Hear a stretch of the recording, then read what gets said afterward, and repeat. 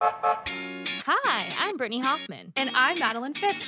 Welcome to Shifting Ears, the internal podcast that we're starting here at Valley Metro. Talking about all things transit, transportation, and everything you need to know about the agency, behind the scenes, and some upfront stuff you may not know about. Maddie, did you know that at Valley Metro, we give out money to small businesses? Yes, we have, with the City of Phoenix, done this amazing pilot program over the past year called the Small Business Financial Assistance Program, SBFAP, one of the longest acronyms we have here at Valley Metro, which is a pretty distinguished title. But anyway, in the past year that the program has been in existence, we have given 59 businesses a total of $340,000. So those are grant funds that businesses can apply for, depending on their size, how they've been impacted by construction, for either of our light rail projects in the City of Phoenix. Maddie, that's a lot of money. It is a lot of money. And actually, the good news is we just found out that the Phoenix City Council approved the program to continue through the life of both projects. So this was a one-year program. It was a pilot that proved so successful, they want to extend it. And we get to help businesses for a few more years in this way. Yeah, we're getting to help businesses along South Central and Northwest Phase 2 with this extension. So that's a huge deal. While we also help small businesses along light rail construction, there's someone in our agency who knows a little more about helping small businesses with the construction contracts. And for that, we're going to go to the expert. My name is Gary Flanoy. I've been with Valley Metro technically for 20 years, and my title is Small Business Outreach Administrator. Gary, 20 years. That is a long time. Take us through what your job is at Valley Metro. Well, as a small business outreach administrator, I deal in the world of DBE, Disadvantaged Business Enterprise, as well as SBE, Small Business Enterprise. And my goal is to marry small business and DBE businesses with primes when the opportunity presents itself. Okay, so I think our audience, and actually, frankly, I also need a little explainer in what a prime is. When we're building the light rail, whether it's consultant contracts or construction contracts, the larger companies are considered the prime companies. For example, if we look at South Central light rail construction, Kiewit would be the prime, and then there's a lot of subs under Kiewit that may be a small business or a disadvantaged business. So your job is to try to reach out to those SBEs and DBEs and see what kind of contracts we have open that they might be able to fulfill. Right, and engage the prime or the large companies and encourage them to share the pie. The primes get awarded large contracts and is paid for by taxpayer dollars, and we certainly want to encourage them to share the pie with the small, local, and disadvantaged businesses as well. So, Gary, that's what your role is now at Valley Metro, but you've been here for a long time. So can you walk us through some of your other roles and maybe how your role has changed and evolved? I've actually been in transit space for 31 years. So when I came into the transit space, it was in 1991. And I started doing some customer service, which didn't last long because I was thinking of a different type of customer service, so it didn't work for me. And then I got into the marketing department. And when I say for 31 years, I initially started with Phoenix Transit System, which is the main provider or contractor to the city of Phoenix. So we did the bus book, the bus card plus, which is now the platinum card. The marketing was all done in our arena. So I was technically Phoenix Transit System employee, but I've always represented the region. And so that's where I started. And then when we started to look to build light rail, the city of Phoenix came to me and asked me to do some outreach effort, rally the community, educate the community. So I've been doing that since about 98, where we were establishing Transit 2000. If you look at the history of Valley Metro, Transit 2000 was the name of the committee that we put together. And we work with them to educate the community, the public, the business community, and then pursue light rail. In 2000, we were able to pass Transit 2000. Wow. So it sounds like you have quite a history working in and around the Phoenix area. And of course, before Valley Metro was Valley Metro as we know it today.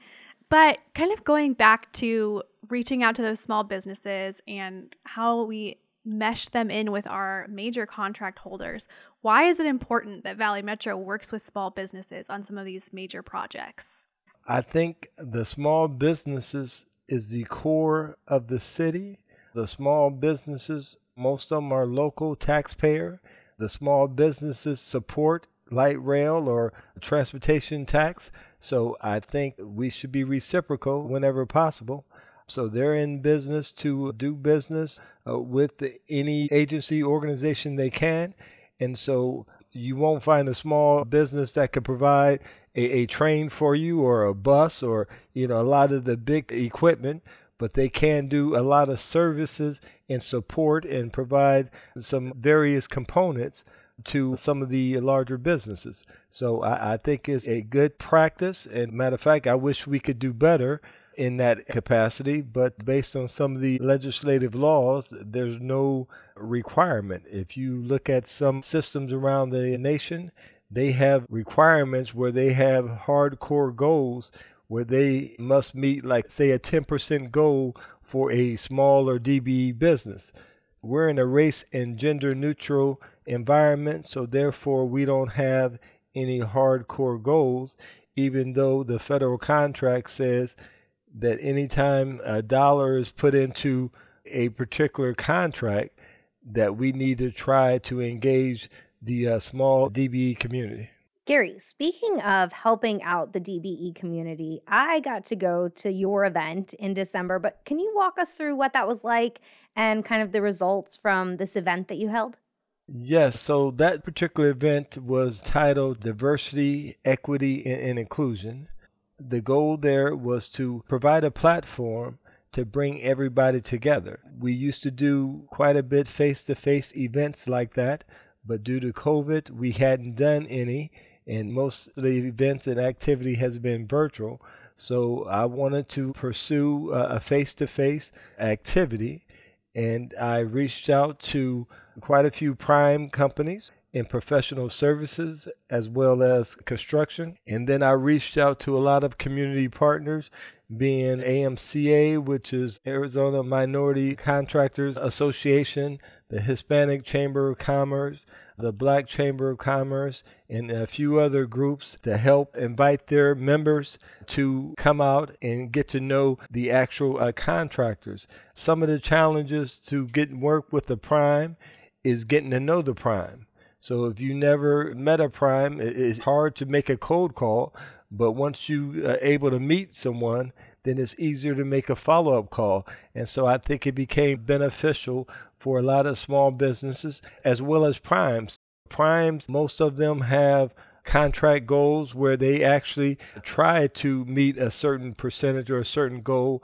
And so this gave them an opportunity to outreach as well. So they can kind of check that off their box as one of their outreach events. So I think it was a very successful event considering the timing. December the 15th, I would never advise doing a meeting or event in December. But based on the way everything worked out, we went on and moved forward with it. And I think it was pretty successful and look forward to doing more events when the opportunity presents. That's great. I'm glad to hear that was so successful. And that actually makes me wonder, this is a great example of the kind of outreach that you do to local businesses. But as our agency is continuing to grow and as our system is continuing to grow, we have a couple light rail projects under construction now, and we have some others in the planning stages. How do you see your outreach to local businesses changing along with our growing system? Obviously, the more contracts, the more extension, the more opportunities we have, the more beneficial or more attractive Valley Metro comes to the small business community. I was probably the original employee on the light rail. Wolf Grote and myself were like the only agency folks. So I remember the first contract that we had on light rail, and it was called B48, and that was building a bridge at 48th Street where now the OMC is located. So that was our, one of our first construction contracts. And then my job was to work with the community from 26th Street to the Tempe Town Lake, which was considered Line Section 4. So it was the first one that went into construction. So I worked with those local businesses to help them weather the storm to get through the light rail construction. So again, as we build more opportunities, we become more attractive to the small business and DBE community. Gary, that's amazing. You have so much history. I remember when I was looking through the Railversary pictures, and then I saw you in all of these light rail pictures. But to know that you have even more history and more background with light rail, it's so exciting. Yes, it's been a great opportunity to learn and educate in the Valley. I remember when we were pursuing the referendum to support light rail, I was the main guy doing all the community outreach meetings, Northwest Valley, East Valley, Northeast Valley, South Central, and Central. Held a lot of meetings on a weekly basis, attended every event possible. So I remember those good old days of trying to educate folks about light rail. Well, Gary, maybe you shouldn't have told us that, because we oversee a lot of the community outreach and public meetings and things like that, and we're always looking for volunteers. And now we know that you have so much experience, you're going to be first on our list. So, well, thanks for the warning. Is there anything you want to say about working for the agency for so long, what it's been culture-wise? Part of the success of building a light rail is getting to know your community, getting your community to trust in you. I often think about when we first started building light rail and I was working with a business on like 34th Street in Washington. That whole community, every time I would go to a business, they would ask me, have I met Bill? I had no clue who Bill was, but Bill was one of those community people the community had a lot of respect for, and he also had a lot to say. And so I remember being at a business, talking to the guy, educating him about light rail, and the guy kept stalling and said, hey, hold on a minute, and he would go to the phone and make a call. And I'm like, why is this guy asking me the same questions over and over again? And then all of a sudden, this couple comes in, and so I stepped back away from the counter, so he could handle his business. But the couple that came in, they stood right beside me, and he was a small guy, so he was looking up to me, but he was literally in my grill. And I just turned to him, and I said, you must be Bill. And he said, matter of fact, I am. And he was a unique guy. Matter of fact, I go visit this guy today. He still has a business over there. I told him, I said, listen, when you came in there, he literally looked like the Unabomber. That was his image, right? And he played the part because in that quick introduction, he told me, he said, if you come around here, I'll be throwing more than just darts. And he lifted up his pants leg and he had a revolver. And I walked out of that meeting scratching my head. I said, did I just get threatened? And I said, well, I'm not going to overreact. So I called the guy the next week and met with him. So he was anti-light rail, anti-city, and maybe anti-government. But I went and met with him. And I told him, I said, Bill, I know you don't really care for light rail. You don't think it's going to be effective and it's a waste of money and what have you. And I said, that's your opinion. I said, but my job is to make sure you know everything you need to know about light rail and the impacts of construction and what have you. So I was able to build a relationship with this guy. And now I can stop by his business and we can reminisce about all of that.